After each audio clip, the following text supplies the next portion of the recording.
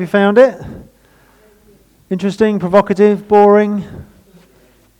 All the above? Oh, you laughed. It wasn't. That's good. That's good to know. What is it to be human? We have answered in a number of different ways over 6 different Sundays, and we're now at the end. Today's going to be a little bit different. Excuse me. Today I'd like us to learn a little bit more about story. The subject of story. So far, in answering the question, what is it to be human, you can answer it in a number of ways. We have answered it in terms of we are designed. God had a design in place, a design in mind when He created us, a design to be wrapped up in Him, a design to live for Him in a certain way, of course. And we are meant to be known. What is it to be human? We're meant to be known. Barry explained what that means, that not only is there a God who knows us, and we also get to know Him. It's about being known. We're also, what is it to be human? We are dependent. We are not self-sufficient. Quite often we think we are, don't we? But we are not. We are dependent on each other, and more importantly, we are dependent on God for life. We are dependent on Christ for salvation. We're also responsible. We have a job to do. We have a purpose on this planet, not just looking after the earth and stewarding it, but being on mission, wrapped up in God's mission. Seeing His kingdom advance, His church being built, His family growing. We're part of that. We're also, as we learnt last week through John, about being bound for freedom. That quite often in the world we live in now, the essence of freedom is about a free-for-all. Anything goes. Nothing to hinder me. Then I'm truly free to decide to do what I want to do. Look at the mess we're in as a result. Actually, being bound for freedom within God's safe boundaries, we find true freedom and true abundant full life that Jesus promises. So today, to finally answer the question, what is it to be human?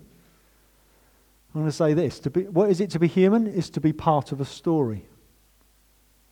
Part of a story. I'll explain it like this. When you meet someone, they can often be one of 2 types of people. Sometimes you meet someone and 3 types even. Sometimes they're very closed and you can't get anything out of them and it's a bit awkward and you just try and find an excuse to move on. Or it could be someone who it's just all about them. Just all the attention and the conversation and the topics and it's all about that. Or they just do all the talking. Or you get to meet someone who looks you in the eye, who listens, who asks you questions, who takes an interest in you. All of a sudden, you can feel that now. You can feel when you're sitting down with that kind of person, something happens. There's actually a happy hormone gets released. It's called oxytocin. It's a happy hormone that is the hormone of intimacy and bonding. It's particularly expressed in greatest volume when you're in intimate marriage and union and in sex. But actually we also get it in conversation when people just take an interest in us. A happy hormone gets released. Why? It's because we're being known, we're being valued. Someone has taken an interest in us, and it's someone we get to journey together. We get to share stories. There's a reason why our biology rises to that. It's about being valued. When we understand our existence, our place in this geography, in this time, what it means to be Steve, when we place our existence in a story or as part of a journey, we suddenly realize there is value, there is purpose, there is direction, there is meaning. And if, as the Bible explains, that is true, therefore there's someone behind the scenes, there is an author. Man hasn't existed without creating art. Even the earliest man we see there are paintings for the eyes. There has been music since day dot, the first time any man could hit a stick against another bit of wood and create a beat or something. There's been music for the ears. There's been painting for the eyes. There's been music for the ears. There's also been stories, oral history. The Pentateuch, Genesis, Exodus, Leviticus, Numbers, Deuteronomy were oral history, finally written down by Moses, but they'd all been passed on through the generations. He hadn't been present for all those years and witnessed it all himself. It was oral history. It was a passing on of stories. We were learning about generation to generation this morning through Julian. It's about passing on of stories, oral history. I love stories. I love writing them. I write books. I love reading books. I've always got a book in my hand most of the time. Or I love watching films. I love the essence of story. And I think most of us do. Children from the very earliest age, they love a bedtime story, don't they? Part of that is the tangible being close to a parent in bed. But it's not just be close to me and tell me about your day. It's read me a story. There's something about stories that we love. It's about being immersed in a journey, living someone else's life, experiencing something else and having meaning. If you're not into reading fiction, some people aren't. Biographies, documentaries, news, they're all stories. There's something about them that catch our attention. Why? Because story gives experience meaning. If I was to tell you about a 14-year-old girl who lives in a house full of physically impaired men who work in the engineering industry, and all she does is their cleaning and their cooking, you think, that's a bit odd. Why is she there? Is she a relative? Is she a slave? She's 14 and these are men. This is a bit odd. What's going on here? There's no meaning to it.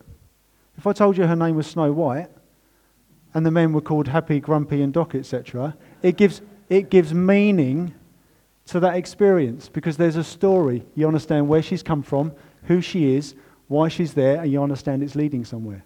Does that make sense? It gives context, doesn't it? And so to ask, what is it to be human, is asking, what is our context? Who are we? Where do we come from? And where are we going? It's about a beginning, a middle, and an end. So if you turn to Hebrews 12 with me, I'm just going to read the first couple of verses of Hebrews 12.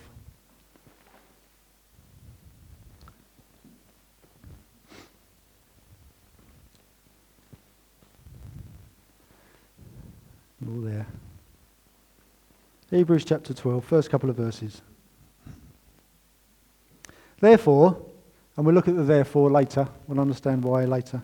Therefore, since we are surrounded by so great a cloud of witnesses, let us also lay aside every weight and sin which clings so closely, and let us run with endurance the race that is set before us, looking to Jesus, the founder and perfecter of our faith, who for the joy that was set before him endured the cross, despising the shame, and is seated at the right hand of the throne of God. Just that last bit of verse 1, and let us run with endurance the race that is set before us. There is a journey ahead of us. We're on a path, we're on a story, yeah? Looking to Jesus, the founder and perfecter of our faith. Two things about that phrase, founder and perfecter of our faith. First of all, he's a founder and he's a perfecter. He starts it and he finishes it. He's taking us on a journey. There's an A to B there. But also, that word founder that gets translated from the original Greek there, archigos is the Greek word.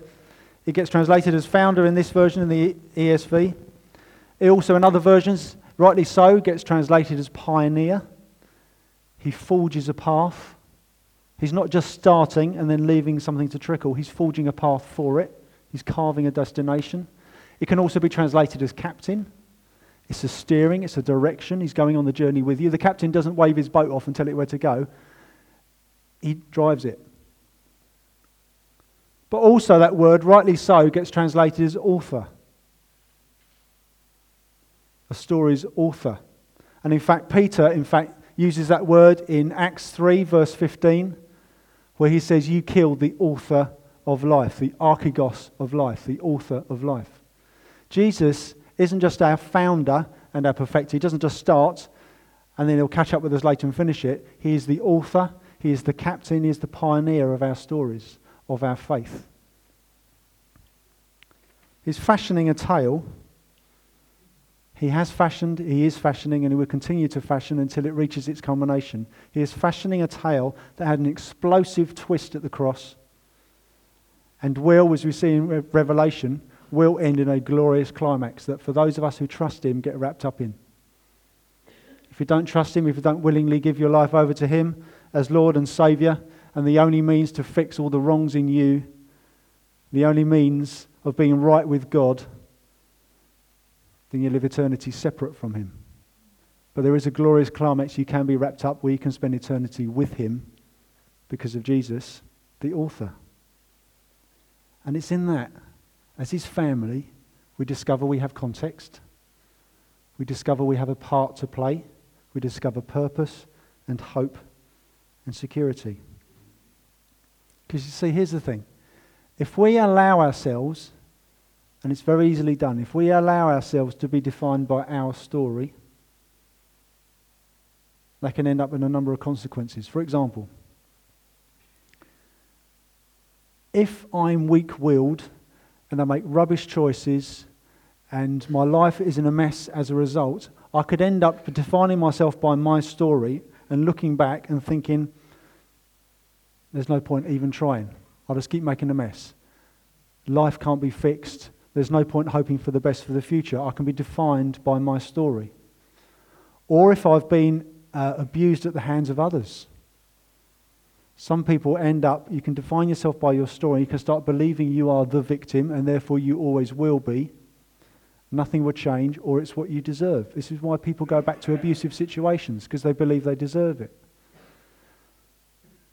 Or, the other way, you can decide, you can look at your story and define yourself by your story and decide you are the captain of it. You can say, I'm going to make my own destiny. Doesn't matter who I trample on, I will make sure I survive in this world. I will make sure I am successful. I will be the master of my destiny. I will be the captain of my soul, as the poem says. You can define yourself by your story, and it's just contained by its own bubble, isolated. And it can go a number of ways. If we do that, if we define ourselves by our story, we become defined by our sin or someone else's. Or we can ensure we are defined by his story. We can ensure we are defined by his story, that we are swept into something greater, and that the author behind it all is good, working for our best and for his glory. So if you remember, we went through Genesis, didn't we, over the past couple of years, on and off. And last autumn, we spent a number of weeks looking at Joseph. Joseph and his amazing colour dressing gown. And this guy, this young lad, his life was fragmented and shattered, wasn't it? From very early on. His brothers betrayed him. He was sold into slavery. He was lied about.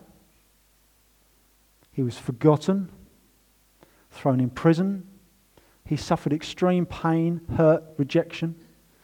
If he'd allowed himself to be defined by his story, he could very, very easily have become a very bitter person. He could have become someone who was unable to trust others because he'd been hurt and didn't want to expose himself to future hurt. He could have become very selfish, spiky, self-protective. He could have become mute and withdrawn and have nothing to do with people. But he didn't. He did not allow himself to be defined by his story. And the temptation must have been huge.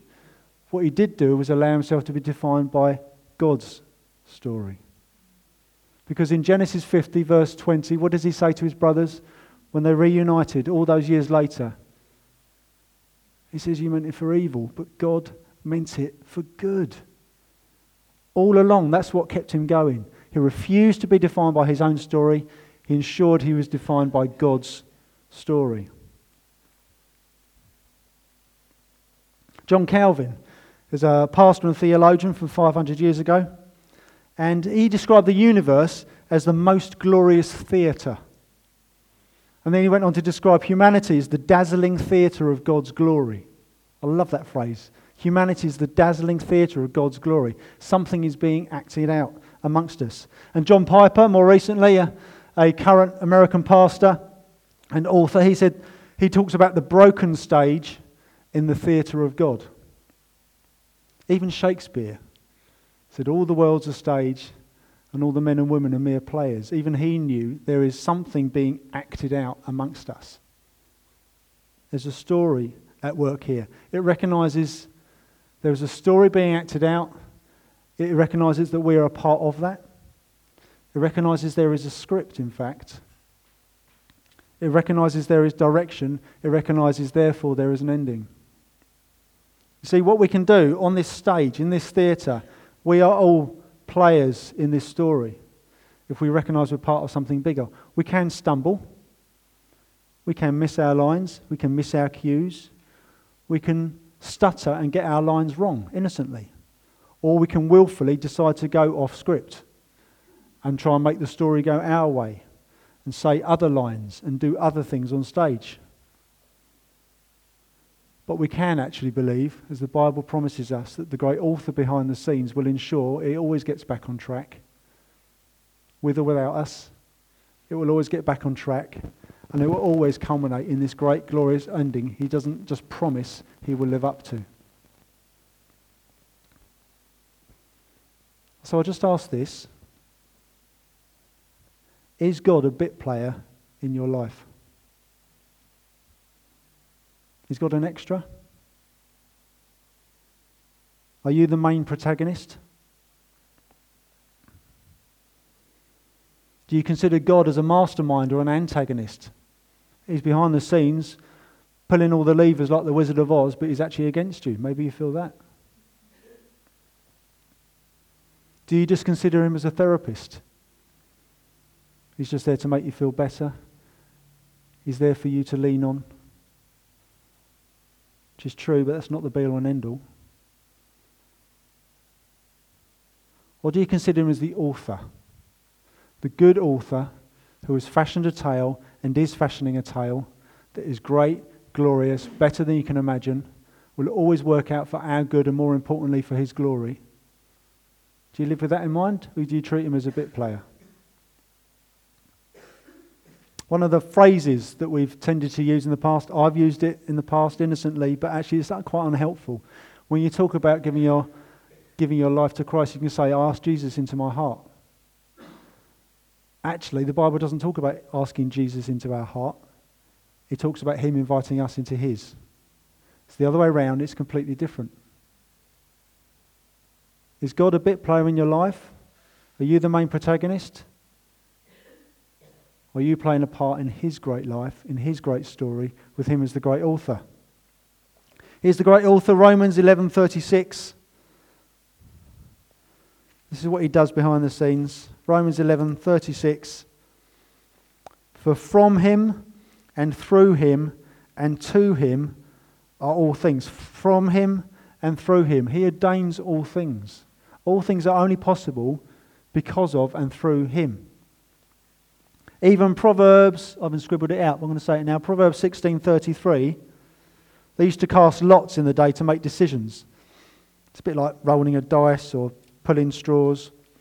Proverbs 16:33. Yet what does it say? Proverbs 16:33. The lot is cast into the lap, but its every decision is from the Lord. So even our actions God uses to his advantage, and he ensures the script will always be on track. We're not puppets. We can choose to go off script, but here the author will always make sure his play finishes how it's meant to finish. One more, Acts 17:25.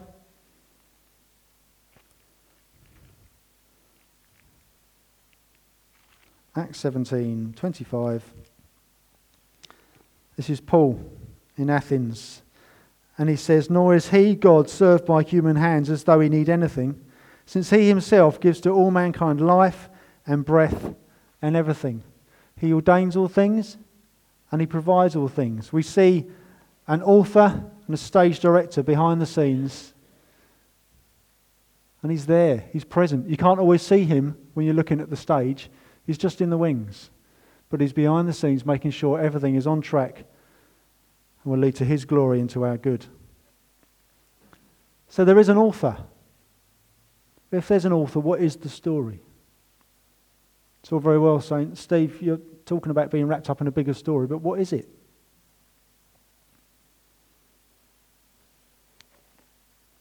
Read your Bible. That's the easy answer. Read your Bible. Even in here, there are clues all along. You can see an author at work. Little clues in it, a foreshadowing. We've talked about this before. Foreshadowing of Joseph being a type of Joseph, and the people of Israel coming out of Egypt, which we'll be looking at later in this year, is a type of what it means to be saved and what Jesus has done for us. There's foreshadowing. The way he uses names. Barabbas was the criminal who was swapped for Jesus on the cross. So do you want me to carry on killing Barabbas, who deserves this death penalty, or this Jesus you're presenting to me? That's what Pontius Pilate says. And the crowd go, Barabbas. Do you know what Barabbas' name means? Son of the Father. There's another clue there, that the son of a father gets swapped for the son of the Father. There's clues, and they're just examples, they're just asides, but all the way through this book, the author isn't just writing a story, he's fashioning clues all along. There is an intelligent, good author behind the scenes. But what is this story? If you ever want to sum up the story of life, of what it means to be here, what God's up to, you can sum it up in 4 acts. Anyone asks you, if you want to understand it yourself, 4 acts. Creation, the fall, rescue,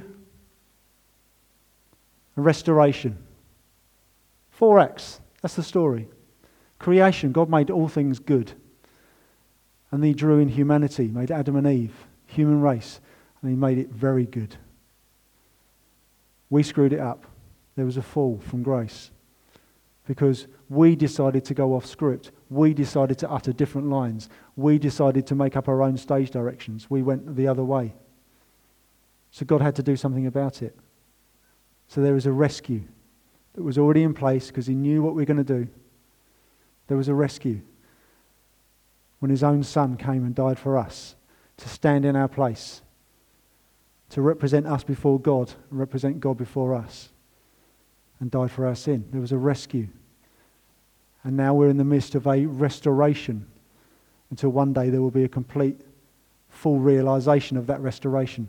Creation, fall, rescue, restoration. That is the great big story. And we're going to watch that story on the screen because someone else can tell the story far better than I can. If someone could just grab the lights. And if we can just close this curtain, please, John, that'd be lovely. Shall we watch this story in 4 acts?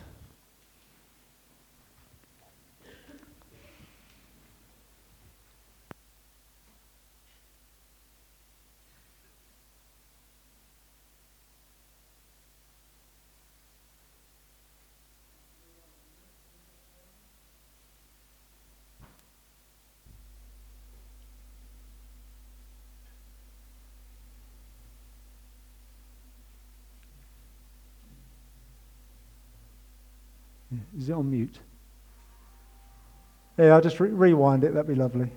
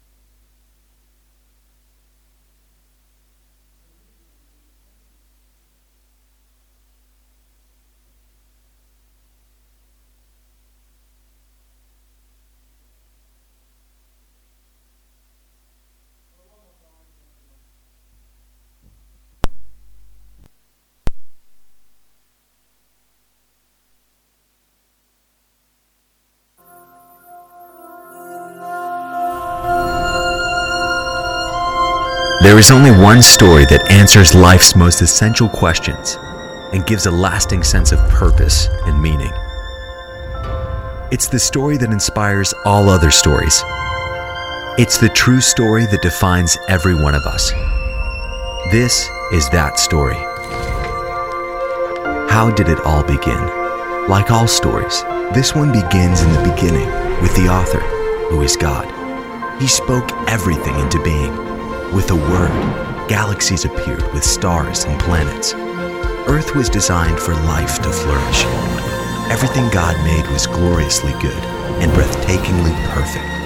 The highlight of God's creation was the first man and woman, Adam and Eve. God entrusted everything He created to His beloved children, giving just one rule.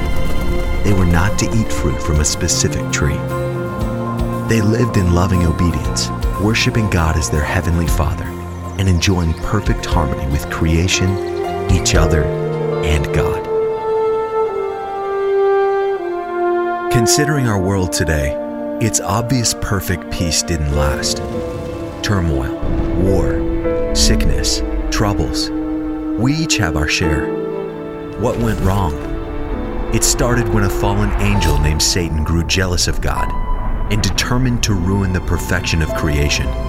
Satan took the form of a serpent and enticed Adam and Eve to question God's goodness and rebel against his one rule. In disobedience, they ate the fruit, and peace unraveled, ushering in sin and death, which still plagues us today. If we are honest, we are very much like Adam and Eve. We all rebel against our Heavenly Father, making our hearts heavy with fear, guilt, and shame. Our bodies are weary with sickness, disease, and death. Earth is afflicted with storms, calamities, and disasters. Even worse, sin has separated us from God, causing a permanent divide, a miserable separation called hell. The fallout of sin has been catastrophic. It's inescapable with no way to fix it, leaving us all to wonder, is there any hope? The love that prompted God to create us also prompted him to send a Savior who would set everything right again. As centuries passed, God shared exact details of the coming Savior's birth, life, and death. Everything in the Bible points to this rescuer. Almost 2,000 years ago, Jesus came to earth as God the Son to fulfill the promise. He was born miraculously, as his mother was a virgin. Just like us, Jesus grew up and experienced life on earth. But unlike us, Jesus never sinned and always obeyed the Father. When Jesus was in his 30s, he began teaching all around Israel, pointing people to God's kingdom and performing many miracles. After a few years, he was wrongly accused and sentenced to an agonizing death on a cross. Jesus lovingly gave up his perfect life as a sacrifice to pay for the sins of mankind. He died a perfect death, taking our place, the innocent for the guilty. But the grave couldn't hold Jesus.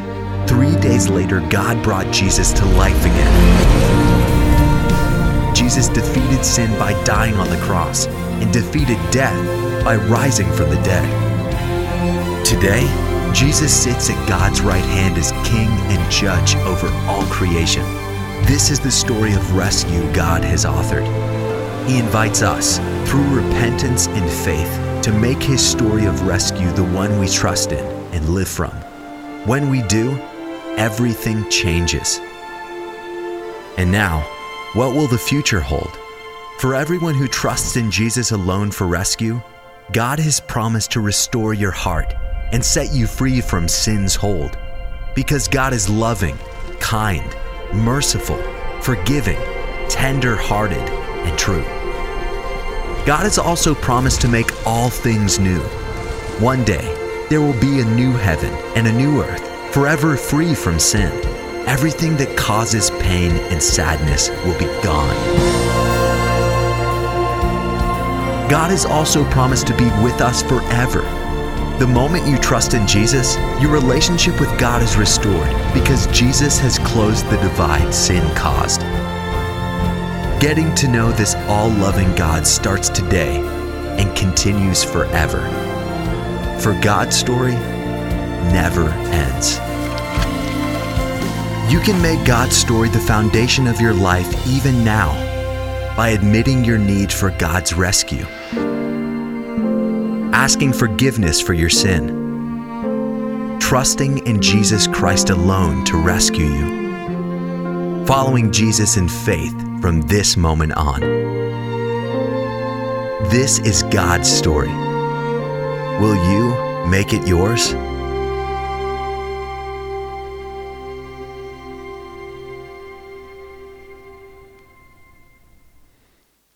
We have a choice of what story we live according to. Just before I end, I just want to go back to some verses before the two we read from Hebrews 12. There was a therefore, wasn't there? Should we find out why? Hebrews 11. Let's see some people who chose to live not according to their story, but according to his. Hebrews 11, verse 9. There's loads here. We won't read it all. But verse 9 of Hebrews 11. It says, by faith he, Abraham, went to live in the land of promise, as in a foreign land, living in tents with Isaac and Jacob, heirs with him of the same promise. For he was looking forward to the city that has foundations, whose designer and builder is God. Did he ever find that city? Not in his life, no. But he lived according to that story. Jump to verse 13. These people all died in faith, not having received the things promised, but having seen them and greeted them from afar, and having acknowledged that they were strangers and exiles on the earth. For people who speak thus make it clear that they are seeking a homeland. If they had been thinking of that land from which they had gone out, they would have had opportunity to return. But as it is, they desire a better country, that is, a heavenly one. Therefore God is not ashamed to be called their God, for he has prepared for them a city. And then verse 24, by faith Moses, when he was grown up, refused to be called the son of Pharaoh's daughter, refused to be defined by his story. Notice that? But choosing rather to be mistreated with the people of God than to enjoy the fleeting pleasures of sin. He considered the reproach of Christ greater wealth than the treasures of Egypt, for he was looking to the reward. And then jump to halfway through verse 35. There's a whole list of people who lived according to their faith in Christ, but the things they faced. Halfway through verse 35, some were tortured, refusing to accept release so that it might rise again to a better life. Others suffered mocking and flogging and even chains and imprisonment. They were stoned, they were sawn in two, they were killed with the sword. They went about in skins of sheep and goats, destitute, afflicted, mistreated, of whom the world was not worthy, wandering about in deserts and mountains and in dens and caves of the earth. And all these, though commended through their faith, did not receive what was promised, since God had provided something better for us, that apart from us they should not be made perfect. So they understood they were part of something bigger. They refused to be defined by their own story, but by his. Which then, again, we can now read the first two verses of Hebrews 12. Therefore, since we are surrounded by so great a cloud of witnesses, let us also lay aside every weight. That can be sin that's happened to you, can be circumstances, there can be restrictions, there can be weaknesses, and sin which clings so closely, your own sin. Temptation we have to fight. We're in a battle, aren't we? Let's lay these things aside and let us run with endurance the race, the journey, the story that is set before us, looking to Jesus, the founder and perfecter of our faith, the author and completer of our faith, who for the joy that was set before him endured the cross, despising the shame, and is seated at the right hand of the throne of God. Christ is the author. He entered his own story. He came down amongst us. He entered his own story, and he didn't consider his time here to be self-contained. He didn't even live according to that story. He lived according to the greater story, which gave him purpose for why he was here. And he struggled with it. You see in Gethsemane, you see on the cross. It didn't come easy. He wasn't hanging on the cross with a wink going, it's all right, lads, I've got this. He was suffering. And yet he did it for the joy that was set before him. And so the same for us. I'll ask those questions again. Are you allowing yourself to be defined by your story or by his? Is God a bit player in your life? Is he just an extra? Is he an add-on? Is he an extension? Are you the main protagonist, or is he the author that you trust and love and spend time with? It's good to look to Jesus, our author, isn't it? Shall we sing a song before I pray? We're going to sing Blessed Assurance, an old classic.